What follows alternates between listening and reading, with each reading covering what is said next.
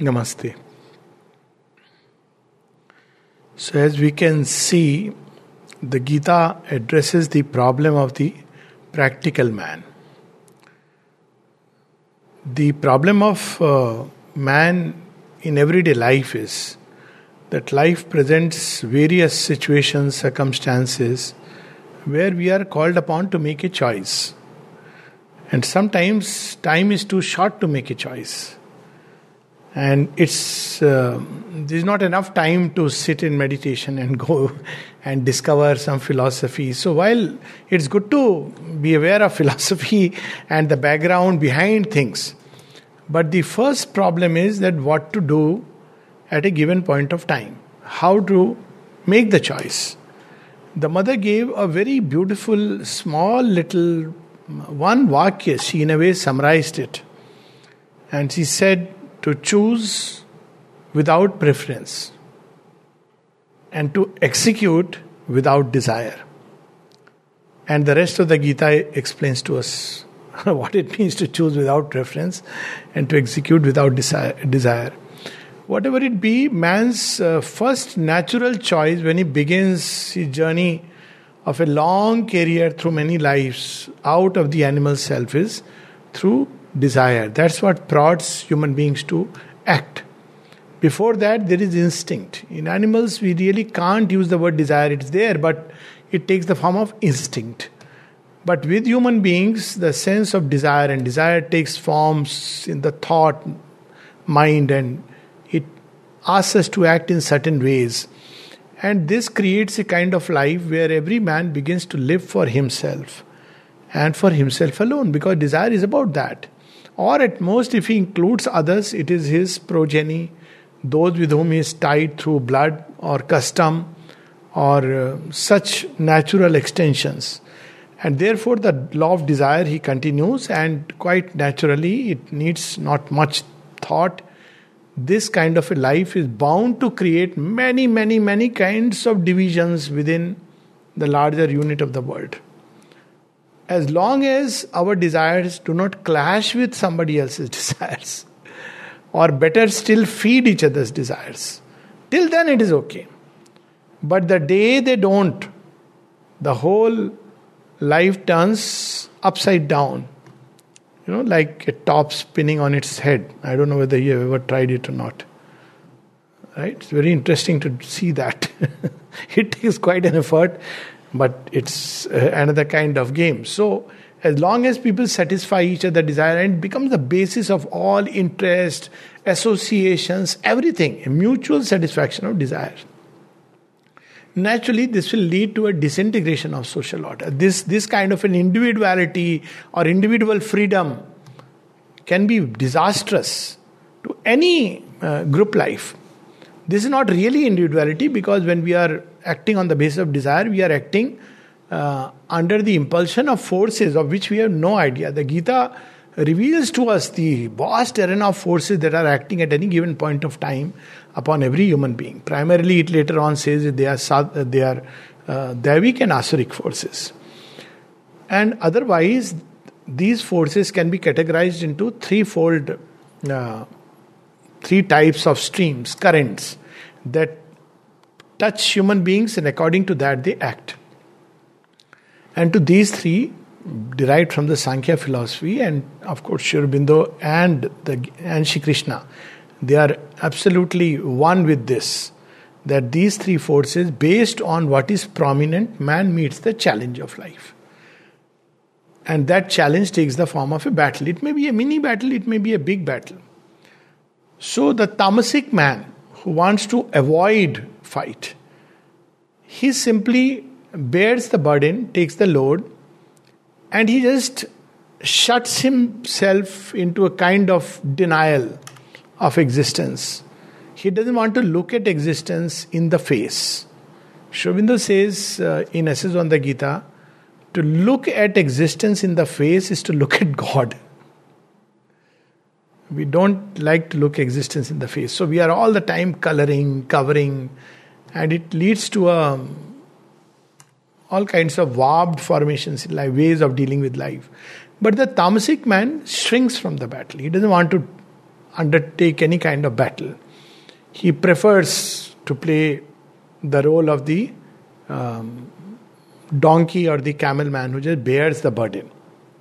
It has its own place and poise. If you read the Triple Soul Forces, this gives man the strength to endure. It provides him a kind of peace and stability in the midst of everything because he's just bearing. He's not pushing anything. And then comes the Rajasic kinetic man. He is driven by the Rajasic ego, where he wants to affirm himself. He wants to assert his choice vis-a-vis somebody's choice. And he engages in the battle and the strife for victory of what he believes to be the right thing.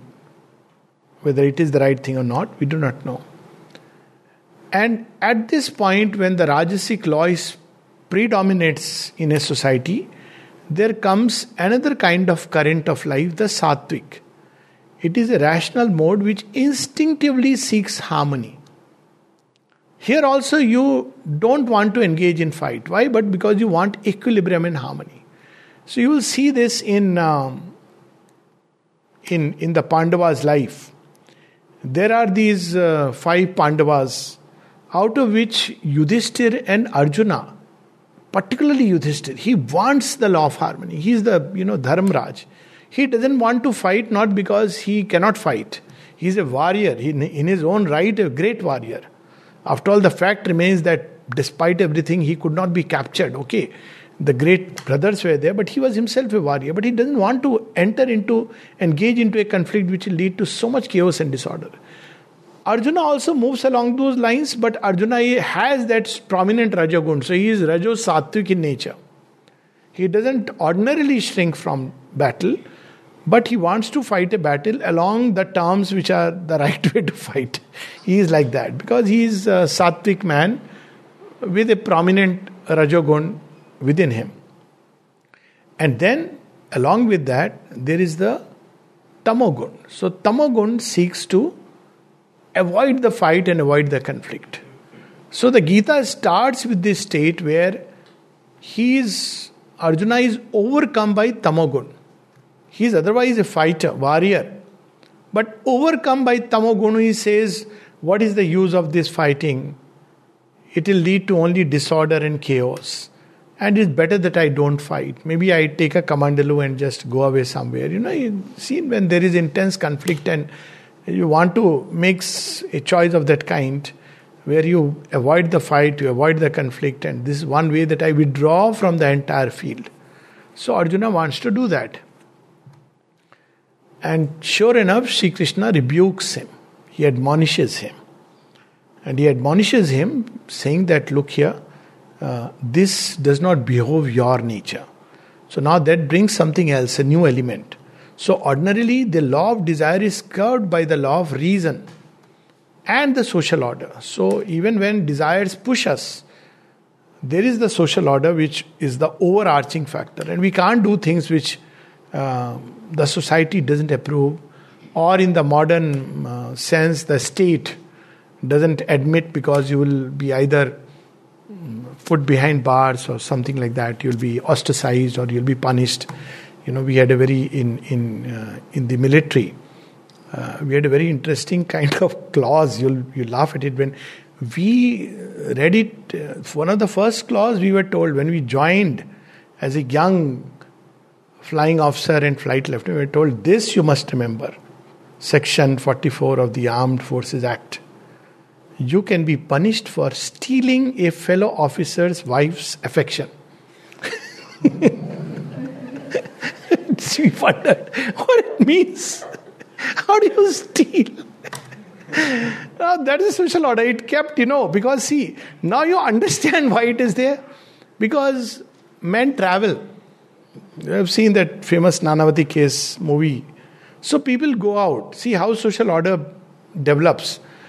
Men can be posted elsewhere. And this is a time when many times a family is left behind.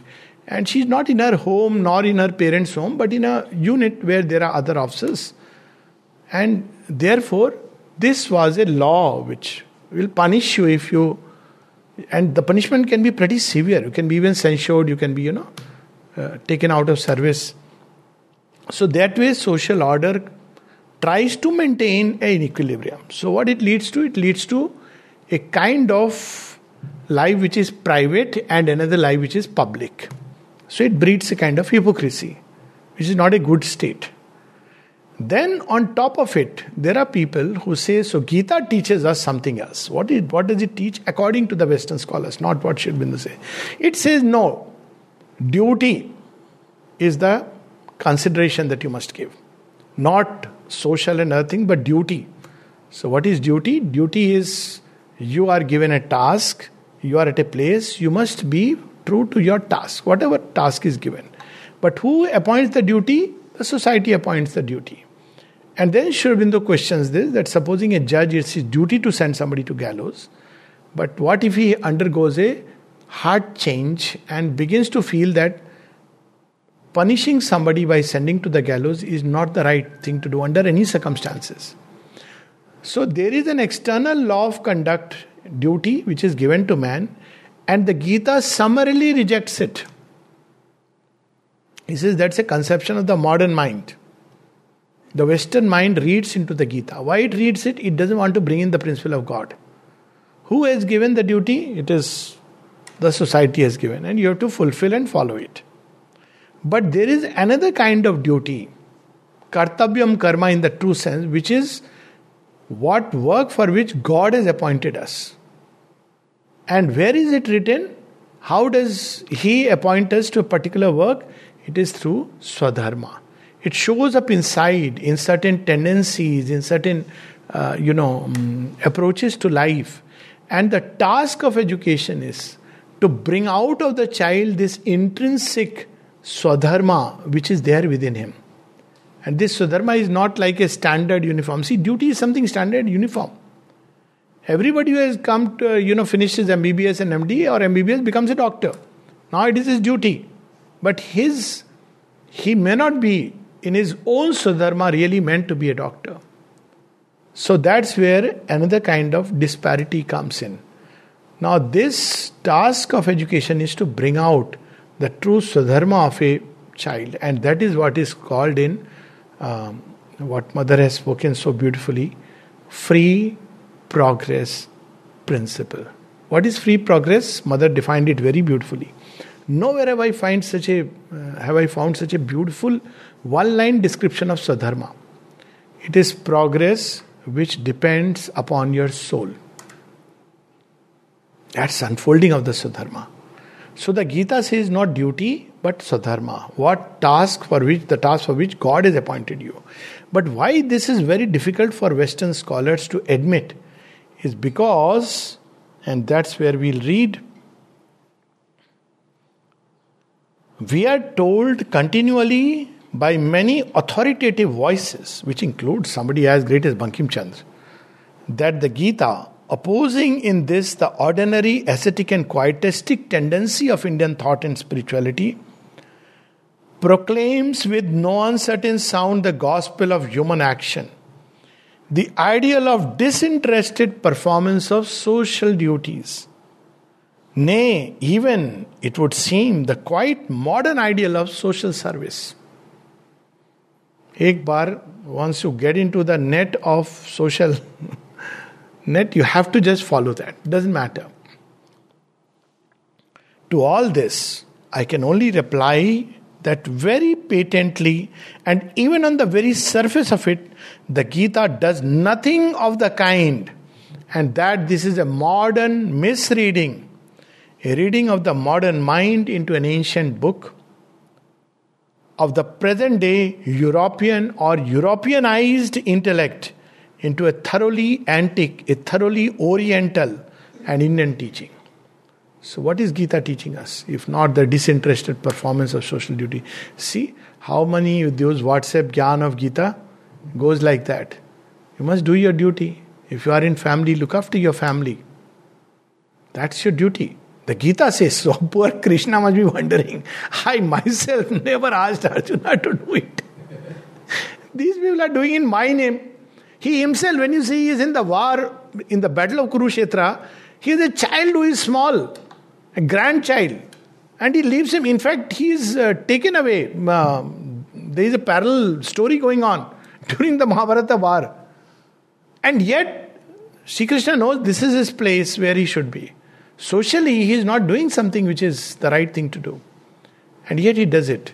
And that too, killing Kansa, his own maternal uncle. So, this is where Sri Aurobindo brings in this beautiful aspect of the Gita. That which the Gita teaches is not a human but a divine action.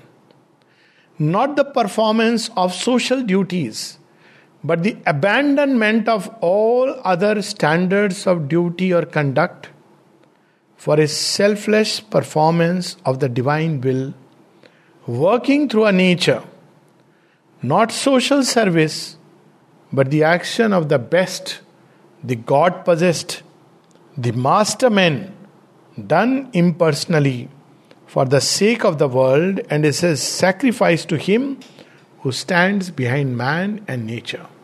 This is what Sri Krishna teaches us. In other words, the Gita is not a book of practical ethics, but of the spiritual life. So you see many modern renderings of the Gita, talks, books, where everything is there except one thing needful. Now I've had these, once I remember in one of the seminars, it was a seminar on Indian psychology, it took place in Delhi. And all kinds of interesting things and all kinds of scholarly wisdom. So when my turn came, I asked, all this is very good, but where is the soul and where is God in all this? We are afraid even to use the word. Don't talk about soul. Up till gunas is okay. Talk about mukti, which is a kind of nebulous state, which nobody has experienced. I mean, nobody knows but says this is what Indian... But there is no God, there is no soul. To talk about surrender to God, grace, all this is considered like an anathema. So he says, but the point here is that the modern mind has exiled from its practical motive power the two essential things: God or the eternal, and spirituality or the God state, which are the master conceptions of the Gita. It lives in humanity only, the modern mind. And the Gita would have us live in God. Brahmabhut, that's how it says that, you must be filled, madbhava, madgata. How beautiful words, to be intoxicated in that God state, to be driven by that which is eternal, true, ultimate.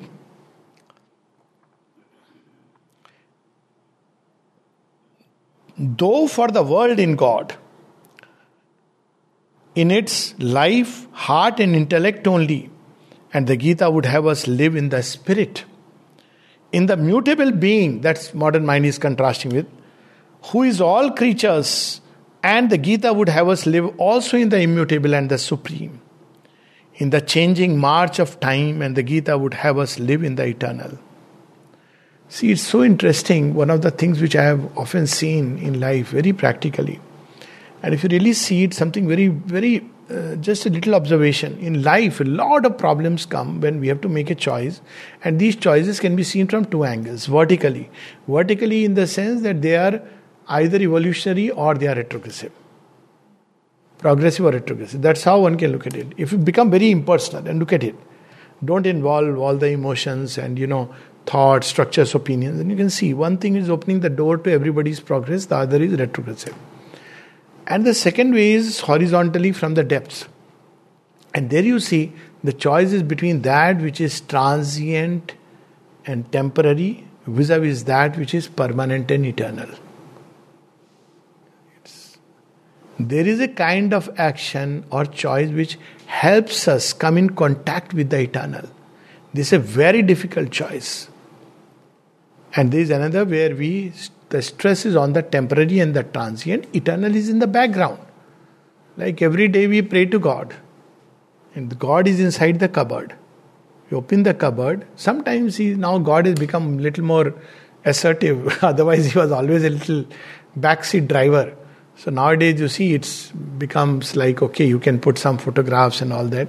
Otherwise, God in the cupboard. You can write a little novel on that. And you open and do pranam, agarbatti, please look after my life, everything. After that, you go out in life and just lead the normal, ordinary life, choosing all the time the transient, temporary over the eternal. Whereas the Gita would have us live in the eternal. Or if these higher things are now beginning to be vaguely envisaged, it is only to make them subservient to man and society. But God and spirituality exist in their own right and not as adjuncts. So even when we turn to God, we accept that there is God, there is spiritual life, but it is still subservient. Why should you do yoga? Because it makes you body and mind fit. The thing stops there. What do you do with a fit and mind body? That's your problem. A fit body and a fit mind can be a very powerful instrument for the asura in man. You have a strong body, clever mind, and a valiant social order, and you have a pack of wolves. Because the spirit is missing. So it is not about just mind and body, not even about just a social order, but it's about something else which is seeking to manifest itself. This is the central conception about Indian thought, that life is a manifestation of the divine. That's what Leela is about. And whatever helps to manifest, that's to be done.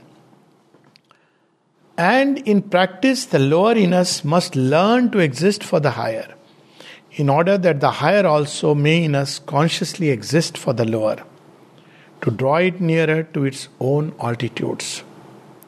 Therefore, it is a mistake to interpret the Gita from the standpoint of mentality and today and force it to teach us the disinterested performance of duty as the highest and all-sufficient law. So this is not what Gita teaches. Gita is about kartavyam karma. This kartavya is not appointed by the ignorance of human standard. It is not about a lady getting married and then now, there was once a Catholic couple who came to me, and it's very difficult to separate because marriage is made in heaven. Only heaven can separate it. And heaven has written 2-3 points. And very difficult to prove even those points. So the man came and said, this is what is written in our book. She has to follow it, obey it. I said, yeah, this is very strange. I said, something is missing. So I asked the lady, she said, hasn't he shown what is written about in the book about women and men, what men should do? I said, no, he has conveniently hid all that fact. So this is how we try to create a social order, the do's and don'ts. But the divine cannot be fixed in any formula of wisdom which the human mind has captured at a point of time, then it becomes petrified. There is something at a given point of time which even a divine revelation brings. But even that moves forward. Look at the beauty of it. Because people will say, yes, Khuda ka farman hai, Allah ka farman hai. It's there in our holy book. Yes, but even holy books get dated. The only thing that doesn't get dated, which is always new and ever refreshing himself with the refresh button. And that is the divine impulsion in man. Parshuram is God. Avatar. Try doing it. Take a farsa and say, I am a devotee of Parshuram and I am going to behead everybody. Try doing it. No. But people will say, yes, he is God, but Rama is a greater God. He came to teach, to subordinate this tremendous, vital, rajasic impulsion to destroy evil by bringing it under the control of an illumined reason. Don't indiscriminately destroy it. But if you do that, still it creates problems. So Krishna comes and says, yes, what Rama says is right, but there is something still greater. Because there will be dilemmas which you cannot solve by just the law of the illumined reason. Rama himself, see, Ramayana itself shows the limitations. When there is a choice between abandoning Sita and, declaring that all is good and therefore she stays, the Raj Dharma of that time could not resolve the issue. Either which way, Rama would have been caught. So Shri Krishna had to come and he says, no, there is a greater law. It is neither about society, nor about the dhobi, nor about yourself. It's about a greater truth which will manifest.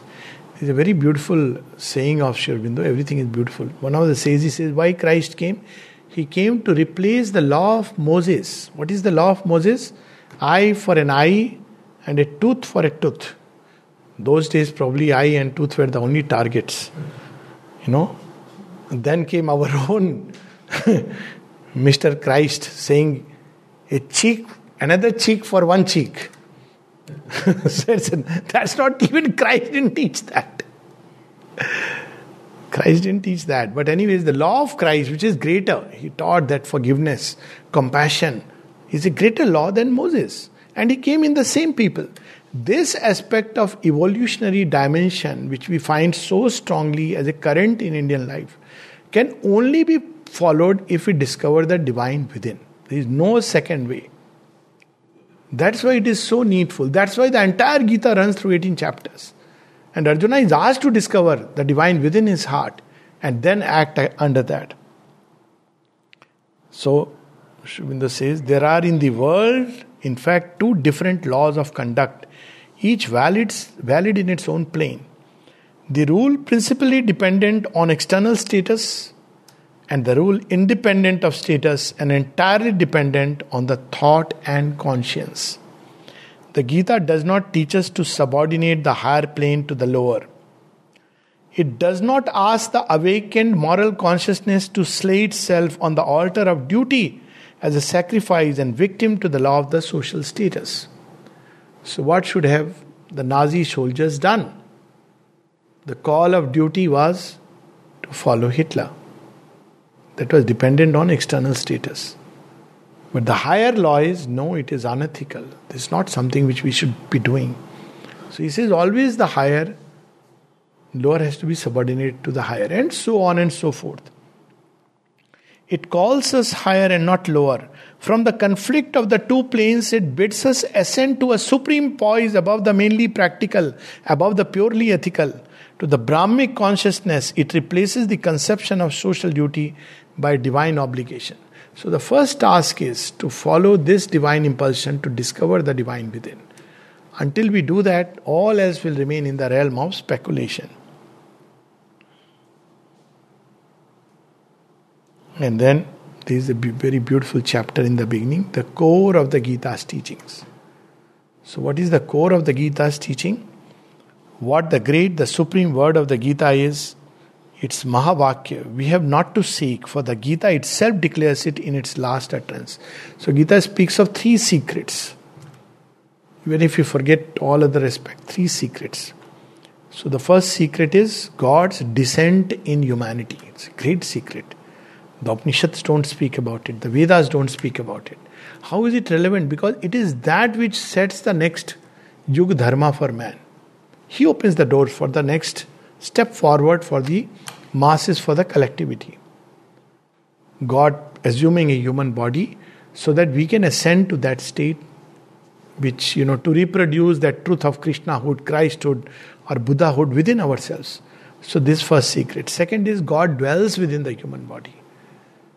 This sounds so simple, but just imagine to really live one day with this truth can change our life completely. One, we are never alone, as the mother says, my child, you are never alone. He is always with you. Have faith and He will do everything for you. God dwells within the human body, and one can find those who do not know it, they despise it like the asuras. They torture the body. How do they torture the body? Every abuse we hurl, every alcohol sip that we take, drinks and smoke and that atmosphere. What are we doing? We are torturing the God inside. He can't run away. It's the same thing which I keep on saying once. It was a pitiable sight. So many times you have a communication with the gods. And one was in Pune when I was behind, my scooter was stuck because there was a Ganpati festival and Ganpati was going ahead. And I had a quiet communication. I said, it's not about my scooter, I'll find a way. But I I can find a way, but you can't run away from this torture which your own disciples are inflicting upon you with Bollywood songs and half-drunken dances. I said, poor you. But I have that tender feeling for you. That's what I said. We exchanged a smile. That I have... Just imagine God is to be made to sit from morning, 4 o'clock. Somebody asked me, why the ashram gates close at 11:30 or 11 o'clock? And then open at 4, it should be open 24 hours. So in a semi-humorous way, I said, have a heart, yaar, God ko bhi rest lene do, thoda to. Let him at least have some respite. Otherwise, all the time. I mean, this is a humorous way of saying. But, it's needed. You have to cleanse and everything. Inwardly, his doors are always open. But when he comes for the Leela, and look at mother's life, hardly any respite in her own life. Thanks to us human beings. That's why there is a very beautiful... Today somebody had sent a flower, a rose, for which mother has given a very interesting name. Tender feelings for the divine. Tender love for the divine. And once there is a conversation when the mother held the rose, this rose, and she says, my God, this is such a beauty. You don't find it up there. And how much I would like to take it to my super heavens. All the time we are asking. We have a thought. Poor fellow. And especially when the divine takes a human body, what he must be suffering just to be in the body. Tender feelings for the divine. So what is this? So this is the second. What is the third utterance, which is the greatest secret? That's what Sri Aurobindo is going to reveal to us. The crowning note of the great diapason. With the Lord in thy heart, take refuge with all thy being. By His grace, thou shalt attain to the supreme peace and the eternal status. Sarva dharman parityaja mamekam sharanam raja. At the end of the day, when nothing you can see, those lines in Savitri, whatever the appearance we must bear, when nothing we can see but drift and bail, a mighty guidance leads us still through all. So at the end of the day, surrender is the last word of the Gita. So have I expounded to thee a knowledge more secret than that which is hidden. Further, hear the most secret, the supreme word that I shall speak to thee. Become my-minded, devoted to me. To me do sacrifice and adoration. Infallibly thou shalt come to me.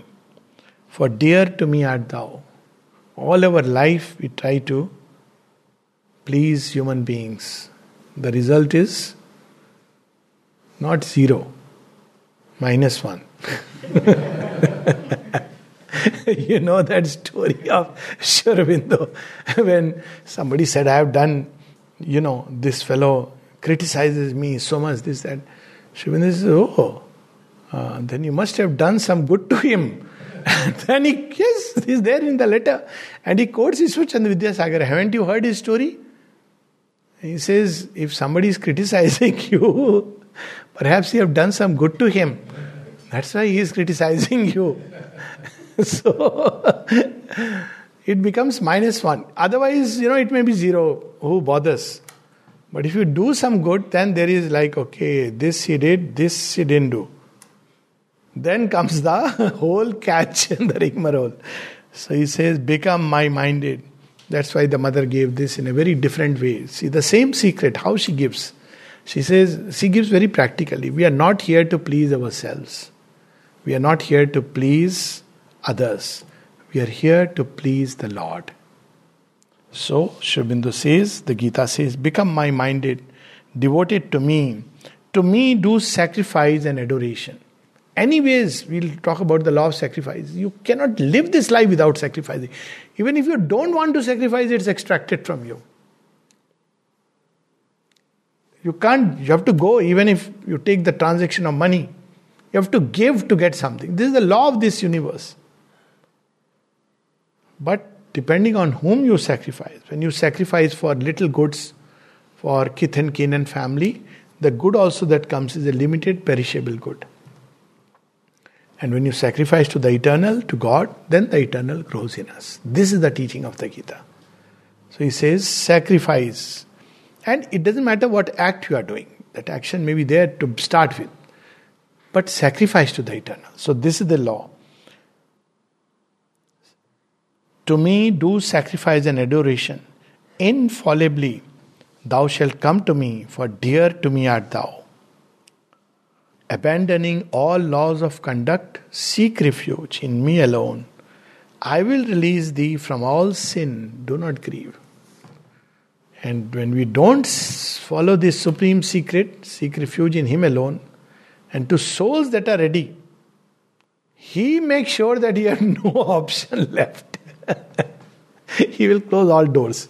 Ultimately, you have to seek refuge in him alone. He will make it like this. See, Vibhishana was all the time remembering Rama, wanting to take refuge one day, but he said, what to do? I am attached. And this, all said and done, there are a lot of comforts in Ravana's Lanka. Huh? Every morning you have free rations, supply, and everything is free. Even yoga is free. Somebody will come to your home and teach yoga if you want. This is the latest in the freebies. Everything is free in Lanka. There is so much gold. If you take just one little chip, you travel out. That time, America must be under Mayan civilization and all that. Now, Lanka was so rich. So he says, I know that this fellow, but my love is only for Rama.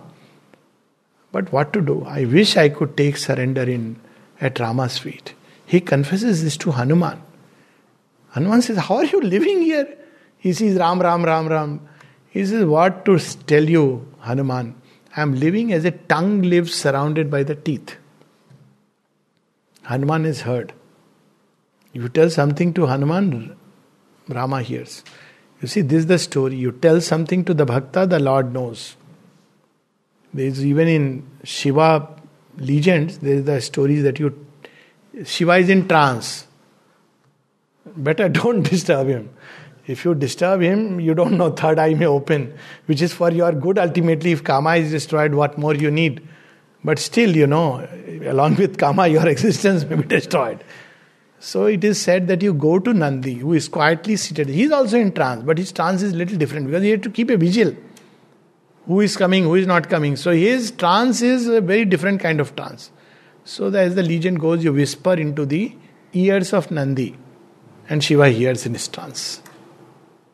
So that is the logic of whole things. That live for God, be full of Him, abandoning all laws of conduct, seek refuge in me alone. I will release thee from all sin, do not grieve. So He will make sure at the end of the journey that this is what happens. So this is the basic about the Gita's tone. But there is in Gita Kurukshetra, and the Gita starts with that. Dharmkshetre, Kurukshetre, Samveta Yotsava. Why the Gita has to, the setting itself is so strange. It's not in an ashrama. It's not through a dialectics that, people are sitting and discussing over a cup of tea that we'll have a break, whole lecture series on Gita. And in between you can have juice break. The Gita is not given like that. It is given to a kinetic man who in the middle of a crisis in a war-like situation suddenly says, I don't know what to do. I don't feel like fighting the battle. What am I supposed to do? And then the Gita starts in the actual setting of a real war. And then we wonder, what is all this war, battle, destruction? And Sri Aurobindo reminds us what Heraclitus said, war is the father of things. See? How interesting. What is war if you look at one way? If you want status quo, there is no war. The moment you want to advance, it is a struggle between the past and the present. And in human body language, it is revealed. You want to move forward?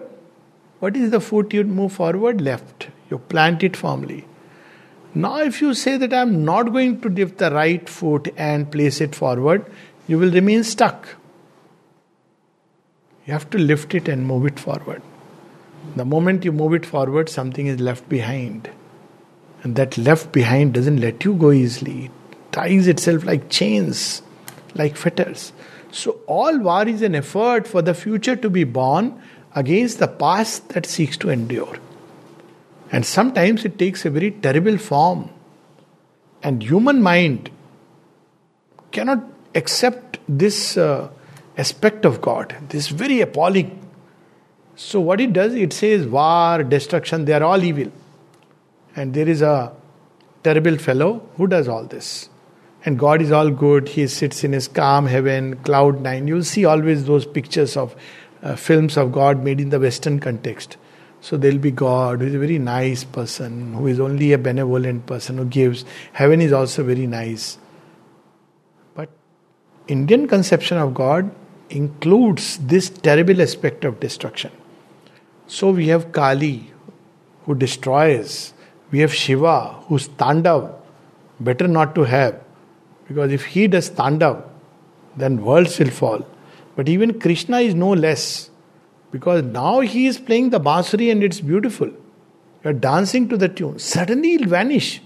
And if you try to chase him, he'll say, come with me to Kurukshetra. War and destruction, they are part of life.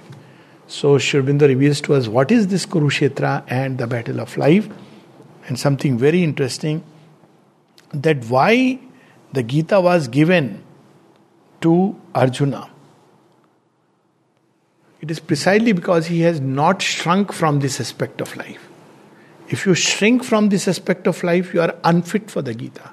You may know everything, but if you shrink from this terrible aspect of life, you cannot. So here, Sri Aurobindo reveals to us something very... Life, a battle and a field of death, this is Kurukshetra.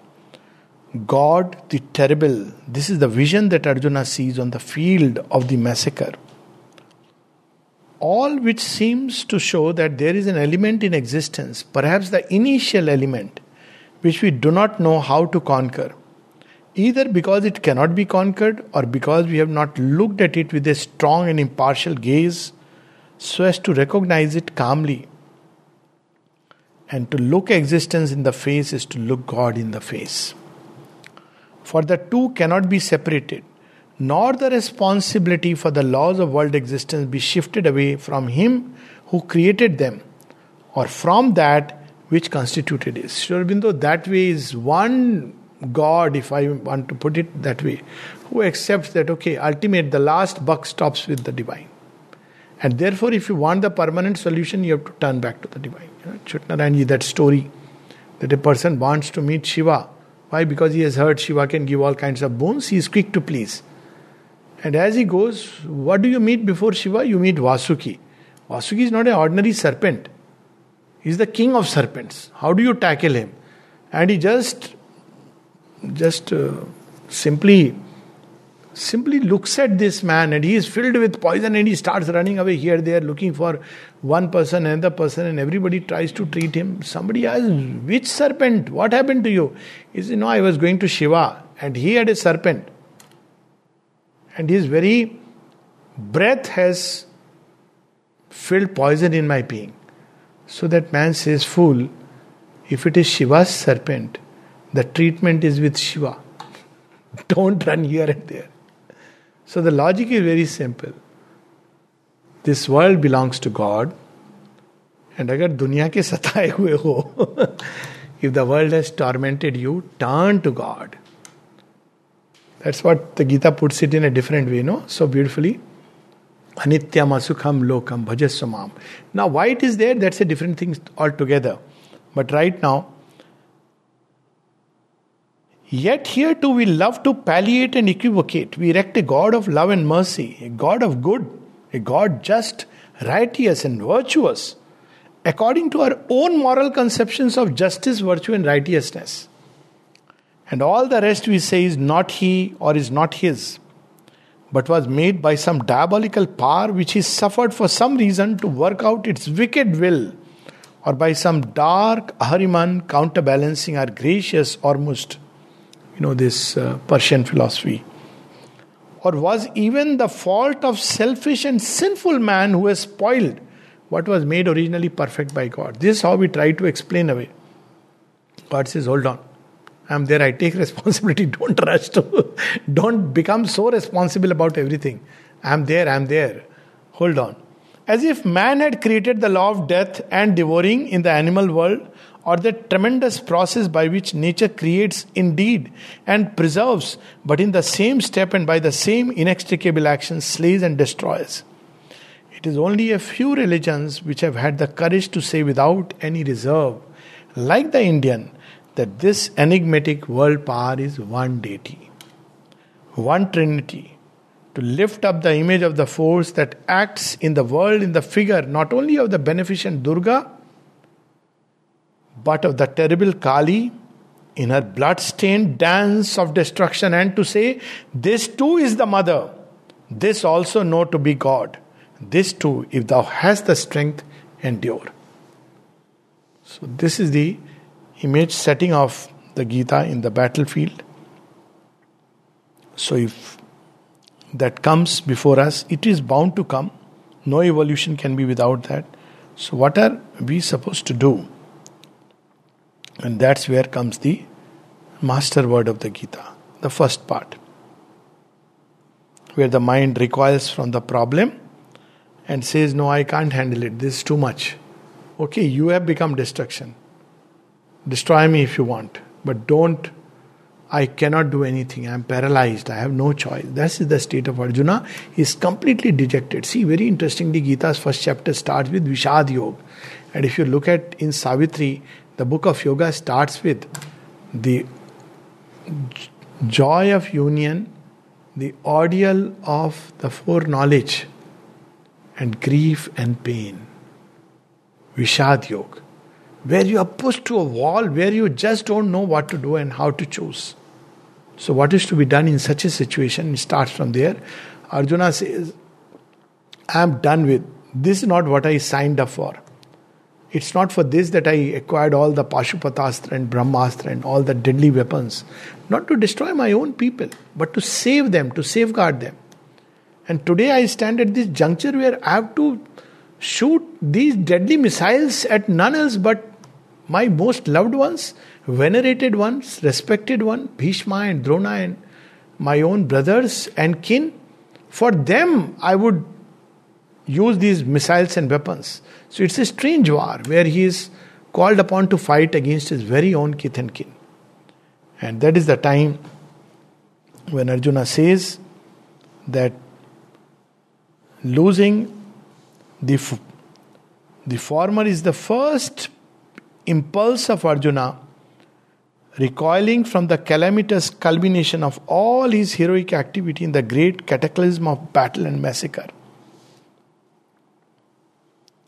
Kurukshetra, losing his whole past principle of action, inaction, and the rejection of life and its claims seemed to him the only issue. But it is to an inner superiority and not to the physical renunciation of life and action that is called by the voice of the divine teacher. How does the argument proceed when Arjuna says, I cannot fight anymore? It proceeds along two lines. First, of course, he awakens Arjuna. What kind of nonsense is this? Now, this is the time when men have called you as their hero to fight. And it's not just an individual choice. If you make this choice, many will withdraw from the battle. And this is going to be calamitous. And then he says two lines. First, he says, the unreality of death by any which logic you use. If there is no God, there is no death. Why? Because anyways, forms are destroyed, they go into a state of energy, and new forms are built. What's the big deal about it? What's the big to do about it? Even surviving, what does it mean? An ephemeral creature, just like a worm, and you want to survive. So he says, everything that comes into existence passes away from existence. It goes into a formless state of energy. It's a law of life, and why are you grieving for a law of life? In which case, even this idea of papa, punya, all this is no meaning. If there is no divine principle in life. And if there is a divine immortal principle in life, then also why you are grieving? It doesn't die. Nothing can cleave it. Nothing can destroy it. It will come back. It will shine. All these warriors, they will return in better bodies with better minds. This Duryodhana, who is such a fighter cock, he will come back And after this battle, chastened by this experience, will come back and he'll be at least a little nearer to Bhima. Allow him that process. But if you don't slay him, he'll all his life remain an arrogant king. So either which way, he says that if you look at it purely from the materialist standpoint, which is a kind of standpoint which, let's say, Sankhya philosophy, even Buddhist philosophy seems to allude to. Not exactly, but this is how it is understood. This is all nature. See, if all is nature, it's okay. Nature will create and destroy. And if all is not nature, there is the Purusha, there is a divine principle within it. Then again it remains immortal. So it proceeds along these two lines.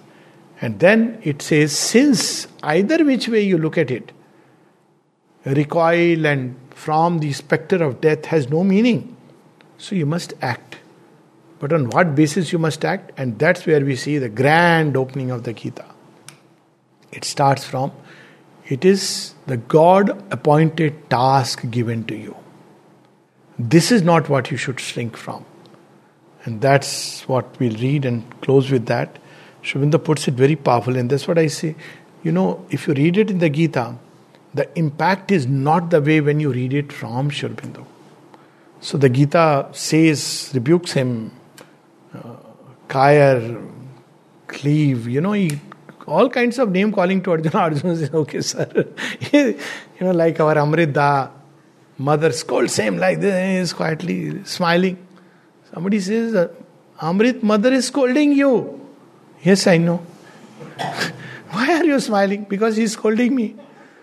What do you mean? Because she thinks I am so close to her that she can scold me.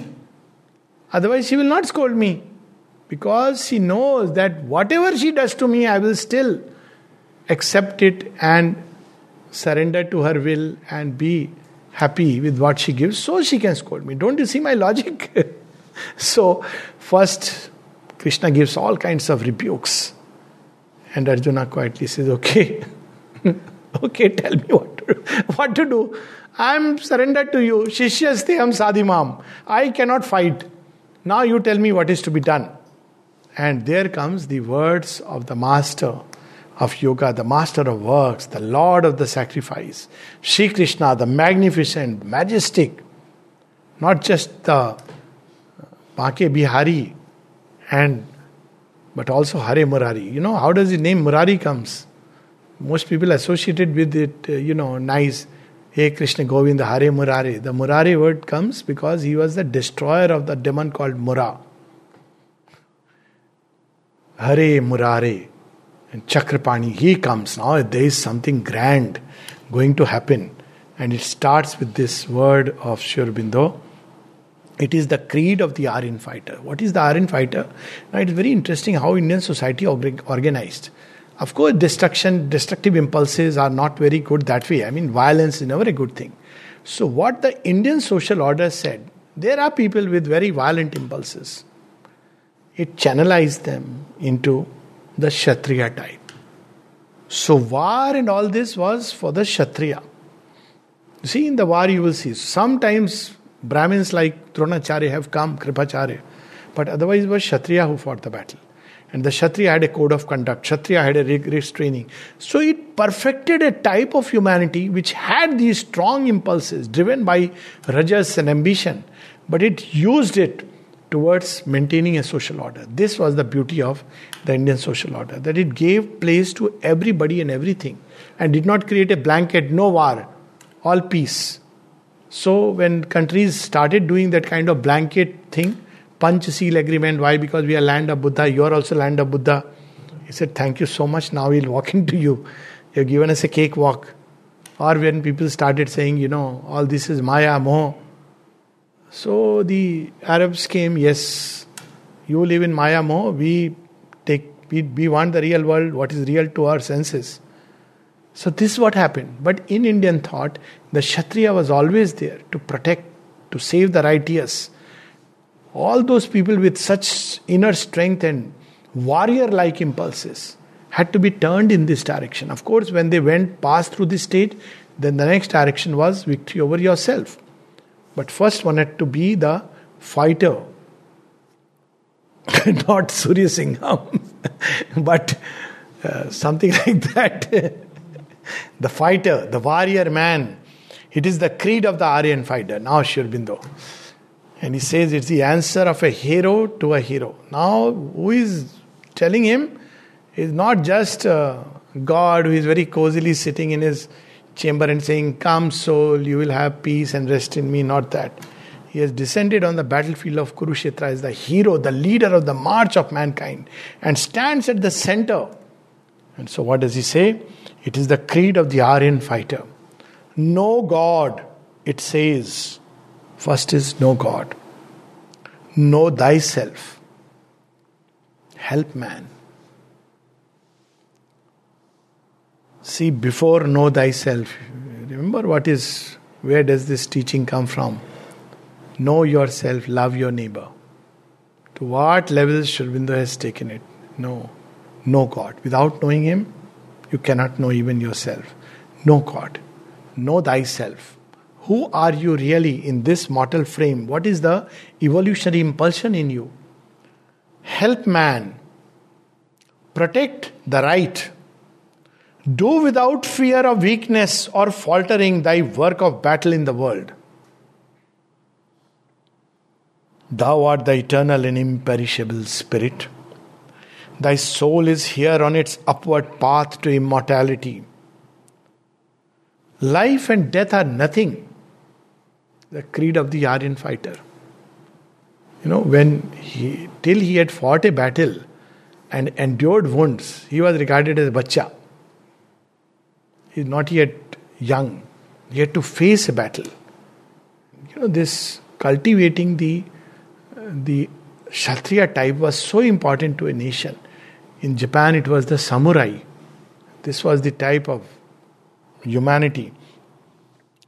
Life and death are nothing. Sorrow and wounds and suffering are nothing. For these things have to be conquered and overcome. They are part of life. No, God is assuring us. You fight the battle, I'll make sure that every arrow that comes will whiz past magically. It won't touch you, It will touch you. You may bleed tears of blood if necessary. Know that this body can be pierced but not the soul. Endure it. That's what creates the real hero warrior. That's why people don't swear by the name of Arjuna. Great he is. But by the name of Abhimanyu when it comes to valor. Abhimanyu jaisa veer. Arjuna is powerful, mighty. Not a single warrior like him. But Abhimanyu is veer. Because he has that virya. He fights as if death doesn't exist. That is what he asks us. Look not at thy own pleasure and gain and profit. Whether I'll win, lose, what will be the benefit to me. But above and around, above at the shining summits to which thou climbest. Around at this world of battle and trial, in which good and evil, progress and retrogression are locked in stern conflict. This is the battle.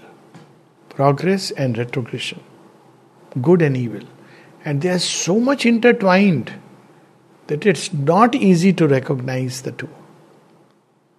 Progress is not just about our human conceptions of good and bad, but something totally different. One which leads towards a greater harmony, a greater reign of dharma, and the other which may look very nice, a good option, but it will lead to a further degeneration of society. Men call to thee, their strong man, their hero for help. Help then, fight. Destroy when by destruction the world must advance. And mind you, Sri Aurobindo is not talking about private battles. At one point he says in one of his aphorisms, while it's not a good thing to fight private battles, but public battles do not shun if such be the need of the hour. Private battles, मुझे क्या बोला नहीं बोला ये important नहीं. Public, when there is something greater good which is involved, then you must Be ready to take the arms. Destroy when by destruction the world must advance, but hate not that which thou destroyest. Neither grieve for all those who perish. Know everywhere the one self. Know all to be immortal souls, and the body to be but dust. Do thy work with a calm, strong, and equal spirit. Fight, and now comes something very beautiful. Fight and fall nobly, or conquer mightily. So there is some nobility when you fight for a greater cause. To fight for yourself, just your little petty issues, is ignoble. At one place, mother says something very interesting. Somebody has been very rough with the subordinates. And she says, while there is some merit and some sense of nobility when you fight your superiors, but when you are, oppress your subordinates, it is very poor. Poor fellows, they have no choice. And she says, there is some nobility when you speak up against your superior. She doesn't even qualify. She says, when you speak up, it's there in her collected works. There is some nobility, that the man has guts and courage to speak what is not the right thing. See, that R.K. Talwar story you must be knowing, no? Devotee of Sri Aurobindo and the mother who finally came here and settled. He was the chief of the Reserve Bank of India. What is it called? Governor. And that time, then government, Sanjay Gandhi, Indira Gandhi, they wanted him to do something and he refused. So they tried to put pressure on him to sign. Otherwise, consequences. He said, what consequences? I am ready to go today, if necessary. So he was asked to resign by the then finance minister. And he smilingly put up his papers. And when he was going, there was a farewell, impromptu, because within 2 days he has to leave the office. And there was an instant farewell. So they all were sympathizing. One of his good friends said, we are very sorry that this happened to you. He said, why? It is God's grace. I've been wanting to go and serve the mother, and it has come this way. Don't you see it is her grace? And he came here. He lived here. And he said something very interesting. He said, I don't want to join the ashram. This is first-hand information from R.K. Talwar. He said, I don't want to join the ashram because, they will send me to dining room and whatever. I will serve the mother in my own way, what I am meant for. So he opened a consultancy service. And quite a bit of money used to come. Those days, I think, now you know which days I am speaking of. Indira Gandhi, Sanjay Gandhi and all that, around the emergency. Whatever, 1 lakh or something. The entire money he would give. I don't want anything. Just dining room food, that's enough. But this is how I will serve her. Let's look at it. So there are ways. We cannot put things into a stock standard formula. And this is the courage of that man, that, he could tell his superior, the highest office in the country, everybody was afraid. He said, no, this is not acceptable. I don't do it. That's it. End of the story. You'll find all this is public domain in the net, worth reading. Fight and fall nobly or conquer mightily. For this is the work that God and thy nature have given to thee to accomplish. I'll read it again and then we'll stop. And then from this point, the entire Gita opens up. It is the creed of the Aryan fighter. Know God, it says. Know thyself. Help man. Protect the right. Do without fear of weakness or faltering thy work of battle in the world. Thou art the eternal and imperishable spirit. Thy soul is here on its upward path to immortality. Life and death are nothing. Sorrow and wounds and suffering are nothing. For these things have to be conquered and overcome.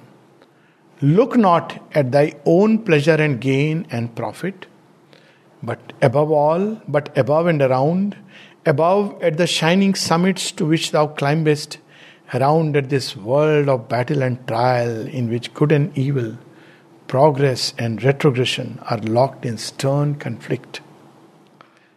Men call to thee, their strong man, their hero, for help. Help then. Fight. This is the creed of the Aryan fighter. Help then. Fight, destroy when by destruction the world must advance. But hate not that which thou destroyest. Neither grieve for all those who perish. Know everywhere the one self. Know all to be immortal souls and the body to be but dust. Do thy work with a calm, strong, and equal spirit. Fight and fall nobly, or conquer mightily. For this is the work that God and thy nature have given to thee to accomplish. This is the work we are here to do. The Swadharma, the impulsion of God within us. And not some kind of a social obligation and duty and all that rigmarole and maze in which human nature is caught. When Mother was asked duty towards divine and others, she said, those who have turned to the divine have no other social duty or any other duty except to serve the divine.